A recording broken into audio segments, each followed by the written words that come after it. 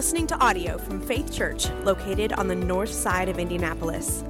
If you'd like to check out more information about our church and ministry, please visit faithchurchindy.com.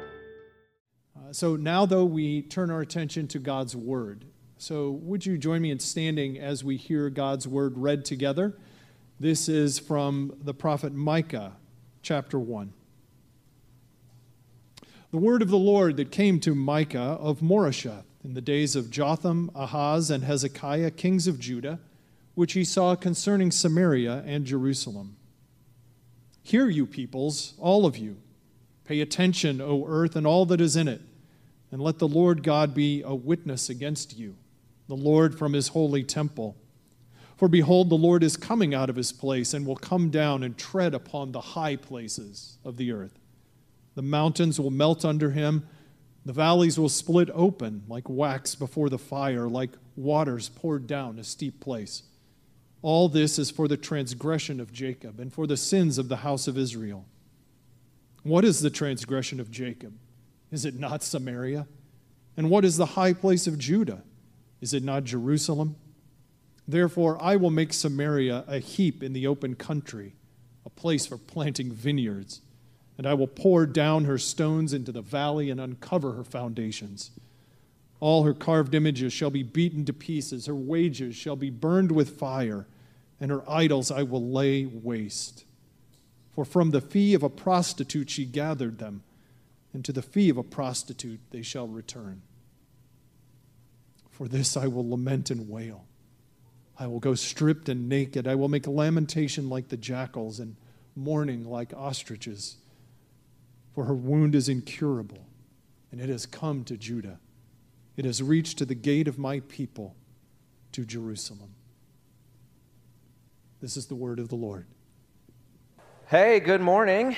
I'm Pastor Joey, and I am curious if there are any other picky eaters in the room. Yes, 1, 2, 3. Okay.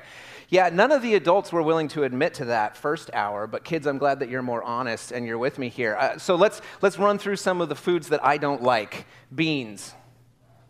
Who dislikes beans? Thank you. Yep, I see you. You're with me. Mushrooms. Slimy. Okay, good. We got a little more. Tapioca. Like, who likes to eat pudding that's like slugs exploding in your mouth? No one anymore, right? Oh, tapioca. Vegetables, just in general. Okay, I got one or two. Yeah, I am not as bad as I used to be. I will admit that, and that's primarily due to the influence of my wife. I use influence somewhat euphemistically. We had only been married for a couple of years, and she had been facing the challenge of what can she cook for me, a picky eater, because she would bring out different foods and I'd be like, I don't even know how to spell couscous. Why would you eat it? And things like that. And so I remember clearly one meal where we're sitting down to eat, and I was helpfully describing what wasn't particularly working with that dish for me in particular. And she just, I think, had enough and said, you know what? Your picky eatingness, your justifications for why you won't eat this and you won't eat that and you won't eat an orange unless I peel all and every little piece of pith off of it and the whole thing, all of that, she's like, it has nothing to do with what you think or what you taste. It has everything to do with what your mom won't eat. And I was like, now hold on a second. I'm willing to admit I'm a picky eater. I am not willing to admit that it is entirely arbitrary and that none of it is founded in reason. But she wasn't wrong. Somehow, without my parents ever telling me, I learned that normal people don't eat spinach because spinach is gross. Normal people don't eat mushrooms or tapioca or vegetables because all of those things are gross and normal people don't eat them. But Jenna looked at me and she said, you are a picky eater because your mom is a picky eater, and if you're not careful, our kids will be picky eaters.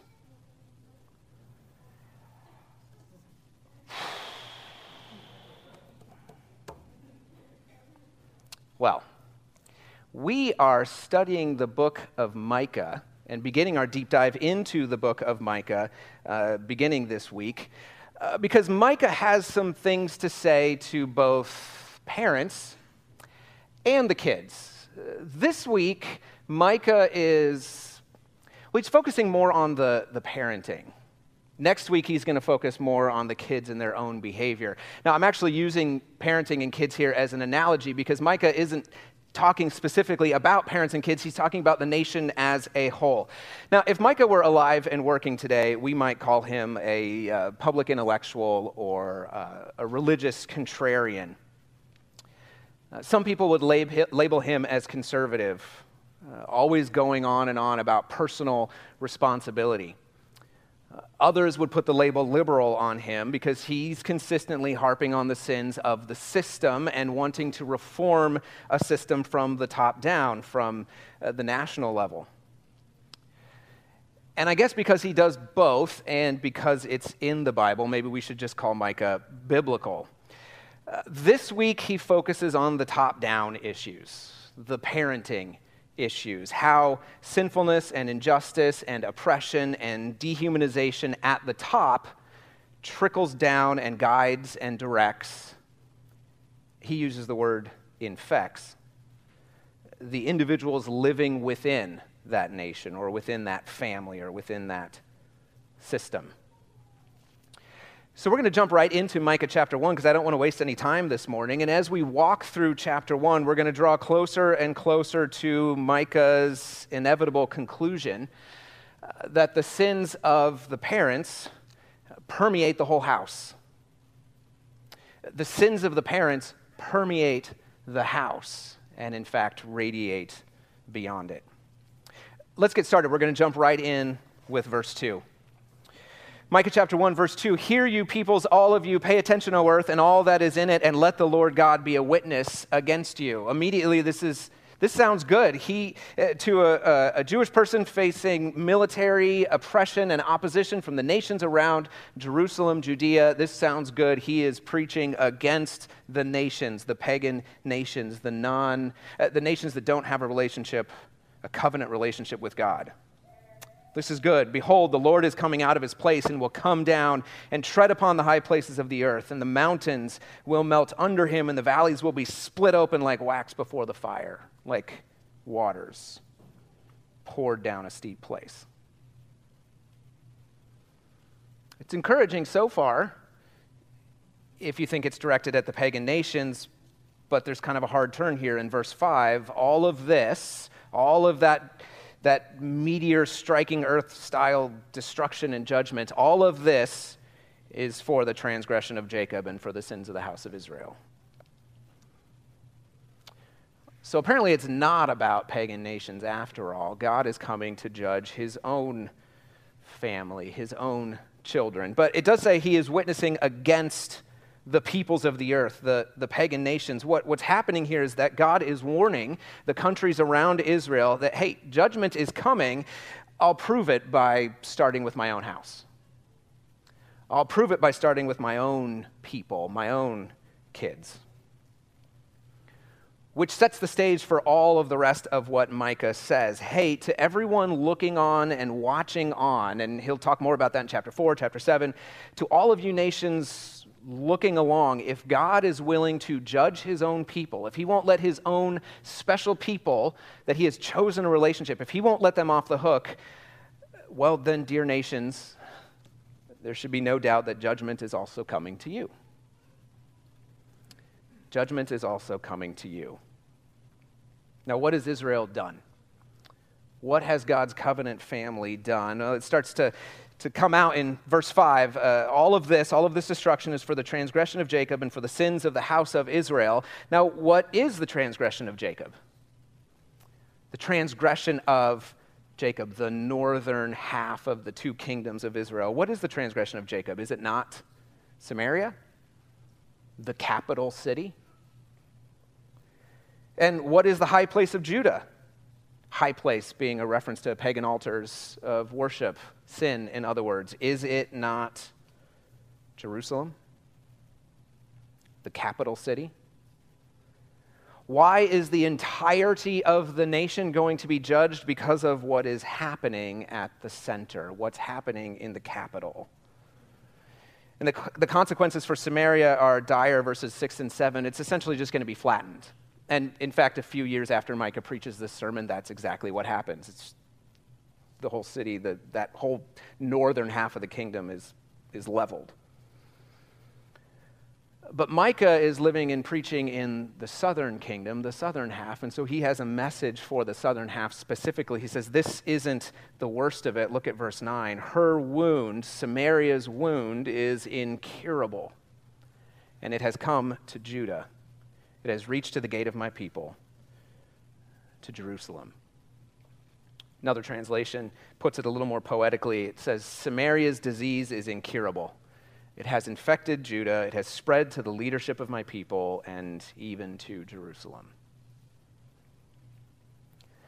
Now, I wish we had time to go into Chronicles and Kings and read the whole history of the kings of the northern half and the kings of the southern half during this period when Micah is preaching. It's all there. You can go find it and read it for yourself.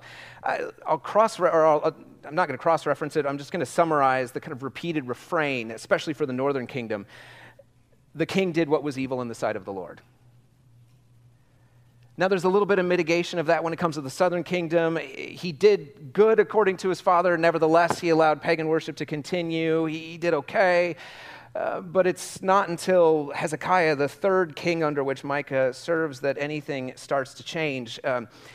But the sin at the center, the disease at the center, the cancer in the capital is spreading as the king does what is evil in the sight of the Lord. Things like betraying their covenant commitment, disenfranchising the poor, abusing their power, looking to the false gods of neighboring countries for protection, using the temple for the worship of idols. But the real tragedy is that the sin in the center has spread. It doesn't just stay in the capitals. What's done in Vegas doesn't stay in Vegas. It moves on out. So in verses 10 through 15, Micah uses some creative wordplay to evoke a sense of foreboding over the web of interconnected towns and villages outside of Jerusalem. Rather than go through and try to explain the rhyming and the puns of each one of these, let me put it in words we might understand. It would be like saying the sin of Indianapolis has spread, and Broad Ripple will become a narrow, dry bed.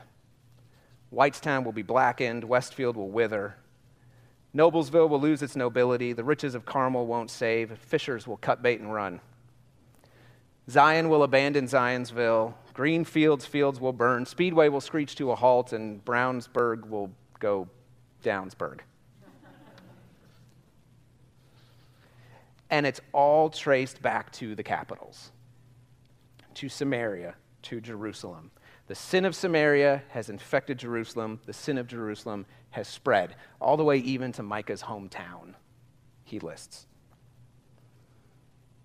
He's driving towards this conclusion that the sins of the parent permeate the house.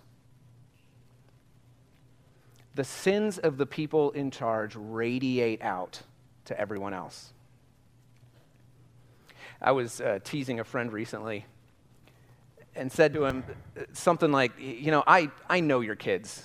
I've seen your kids in action. I know they're knuckleheads. I know you tried, but they're definitely responsible for what they do. They're responsible when they screw up and they do the wrong thing. But on the other hand, they do have you for a dad, so is it all their fault? And that's the kind of awkward laughter of it hurts because it's true of all of us and all of the kids that are in here. We're all knuckleheads. We all do things that are wrong. We're all responsible for what we do. But our default actions were also kind of built in us by the family we grew up in. Right? If you grow up in the kind of family where you have a dad who is climbing the ladder at all costs, doesn't matter what he sacrifices to do it, then you end up with kids whose default behaviors are a reaction to that. Either they climb the ladder themselves to try to impress their dad or react against it because of how badly it hurt them. You grow up in a family where that mom had kids because she wanted somebody to unconditionally love her.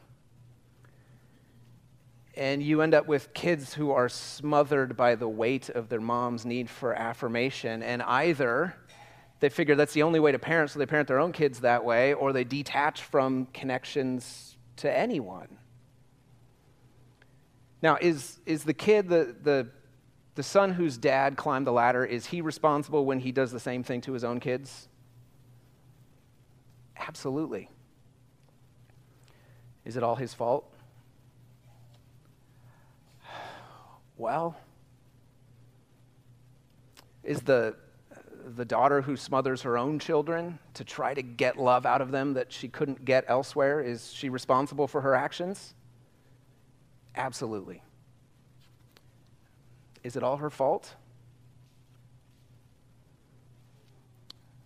Well, it works both ways. It's not just negative examples. There are positive examples too. You grow up in a family that models forgiveness and reconciliation, and you have kids who are able to empathize with how they may have accidentally and unintentionally or intentionally hurt other people, and they know what to do about it. You grow up in a family that forces kids to do basic things like table manners, and you end up with kids who are, at least by the time they get adults, somewhat used to the idea of putting other people's needs first. Somehow we've gotten into our minds this idea that good kids are a result of good parenting and bad kids are bad on their own. And while that's, well, let me put it this way. We know it's not true. There's a general principle that the character of parenting affects the character of the kids. The character of the parenting affects the character of the kids. Now, I'm not saying all bad kids come from bad parents and all good kids come from good parents. We know there's enough grace in this world that that's not true all the time. But as a general principle, it kind of works itself out. The character of the parents affects the character of the kids. It's true at the family level, and it's true at the national level. Part of the reason that we're jumping into the book of Micah right now is because our country is reckoning with some very difficult conversations. We've been doing a lot of, as pastoral staff, we've been doing a lot of reading, trying to understand the different dynamics that are at play right now. And it's hard not to go back into our history and see our country's history as a story of both good and bad parenting, if you'll forgive the analogy. It's a story of internal wrestling with some really big ideas. On the one hand, our founding documents enshrined into the fabric of our culture thoroughly biblical ideas, like the fundamental equality of all human beings. We should be proud of that, incredibly proud of that. On the other hand, our history is rife with story after story of religious and political leaders using their power to sidestep those ideals and get what they want. One part of our history I just ran into recently in my reading that I was totally unaware of. Shortly after its founding, the colony of Virginia was struggling with a problem with their slaves. Missionaries wanted to evangelize the slaves, but the slave owners, who were themselves by and large practicing Christians, refused because if their slaves became Christians, then they would automatically become free. That was the general understanding, and they didn't want to lose their labor force. So these two groups fought all the way to the top of the Virginia legislature, which was largely made up of clergy and pastors. And the legislator made a decision. Slaves who became Christians did not automatically become free, but stayed in their enslaved state. Great compromise, right? Now missionaries can evangelize the slaves, and slave owners don't have to give up their labor force. Everybody wins.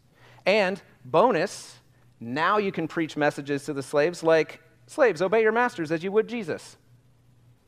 Well, conveniently forgetting to teach the parts of Scripture that undermine slavery itself. Our great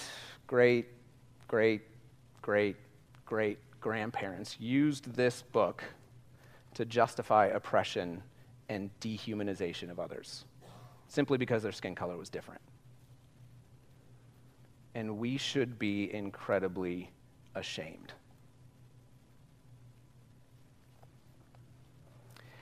And that perspective and vestiges of that perspective or that bias or that racism has been passed down to us from our founding fathers. The sins of the parents continue to permeate the house and ripple out.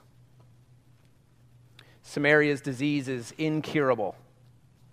Micah says, it has infected Judah, it has spread to the leadership of my people, and even to Jerusalem and beyond, to all the towns and villages around.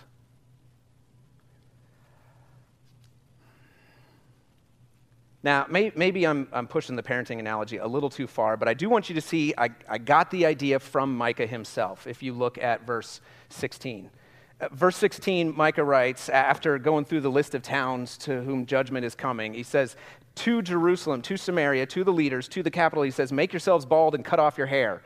Those were signs of lament, signs of mourning, for the children of your delight, for the children you took pride in. Make yourselves as bald as the eagle, for they shall go from you into exile. The children are the towns that he just listed in his sort of representative journey around the countryside of Judea. He says, look to the capital. He says, hey, your sin has infected the house. It has infected your children. It is driving your own children to exile, to death, to the death of the nation, to the death of the future, to the death of... Your sin is causing the death of your children. So it's time for mourning. Cut off your hair. Make yourself as bald as an eagle. Fun note, the word behind eagle is actually a turkey vulture or buzzard. So make yourself as bald as a buzzard. It sounds better, I think, but, eagles, majestic and all that. Anyway, lament, mourn, make yourselves bald, cut your hair. The sin of the capital is forcing the children into exile. Or to put it another way, and he's going to turn the page here going into chapter 2 and kind of turn his focus off of the parents towards the kids. But right now he's saying, you know what, before we talk about how bad the kids are, let's talk about your parenting. Let's talk about the influence you're having on the next generation, because you are embodying sinfulness and you're embodying these ways of living that your children are just picking up from you as normal, that are in fact anti-flourishing, anti-God, against what he commands. So before we talk about the kids' responsibility, let's talk about your parenting. Because the sins of the parent permeates the house. It has an influence. It can't not. But Micah does something interesting, I think. And I skipped over this verse earlier, if you'll go back to verse 8. He doesn't just command mourning and lament, the kind of lament that leads to repentance. He doesn't just command it, he engages in it himself. Verse 8, for this I will lament and wail, I will go stripped and naked, I will make lamentation like the jackals and mourning like the ostriches. Or, since I don't know anything about jackals and ostriches, there's another translation that says, I will wail like dogs and screech like owls. So that's how much I'm going to lament and mourn. When Micah looks around him and sees the sinfulness coming from the top, the sinfulness of leaders and rulers and the people who decide how things are going to be, the people who have built the nation around, and he sees how that sinfulness is spreading like an infection, how it's become a cancer in the body of Israel, he laments. And he mourns, and he howls, and he screeches. And then he gets up, and he does something about it.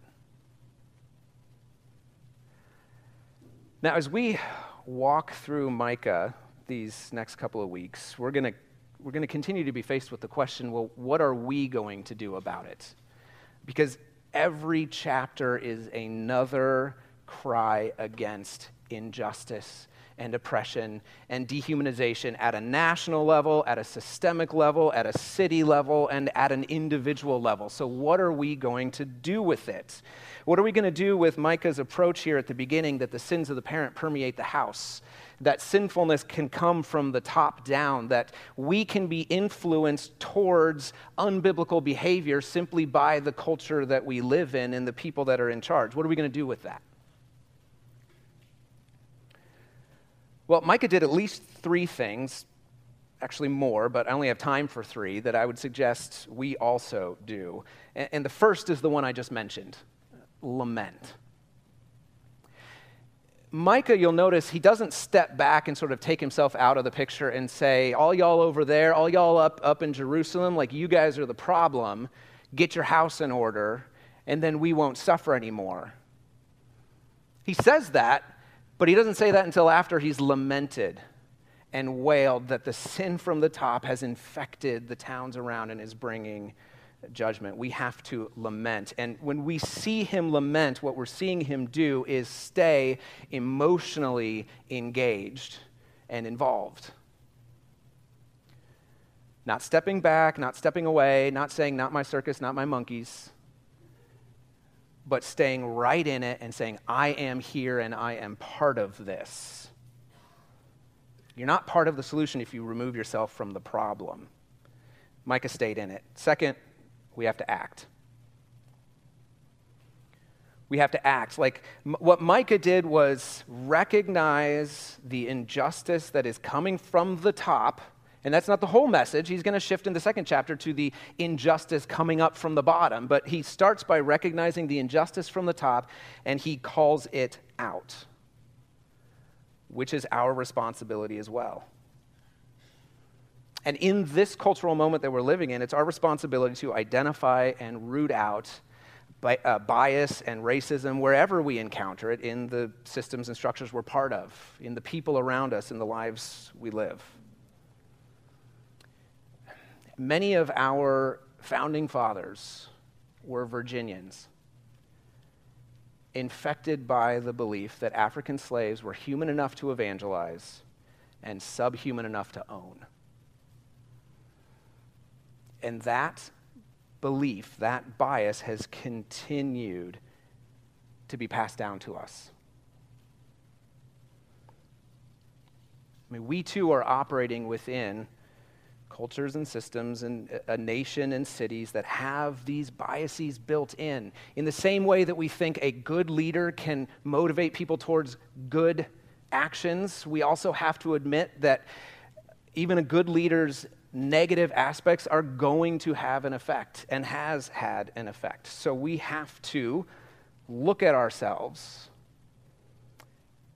and act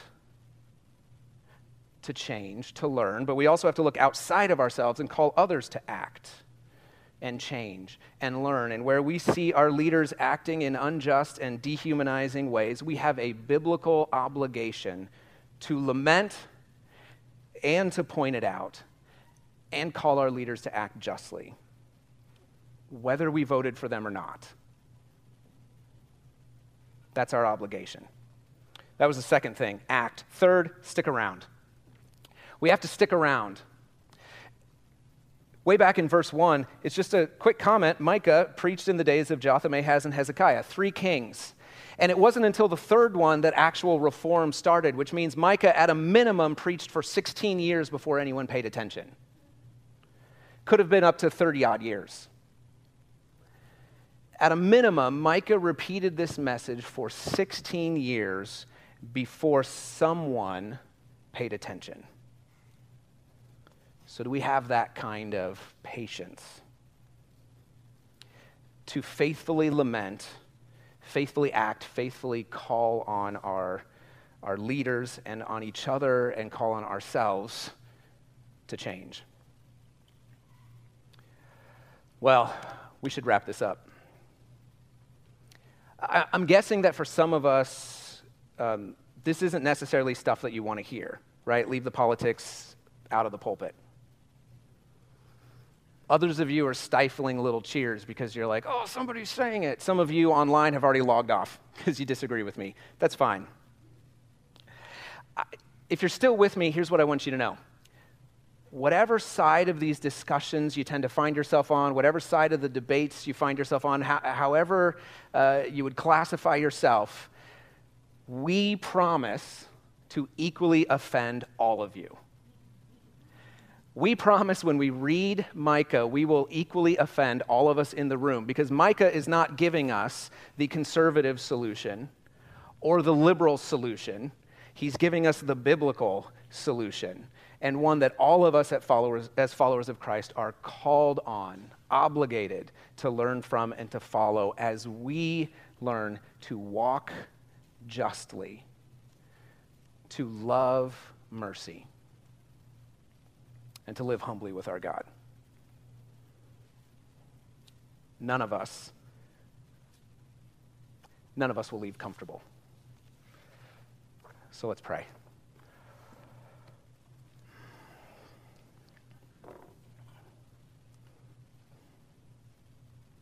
Father, you are calling us to a hard thing.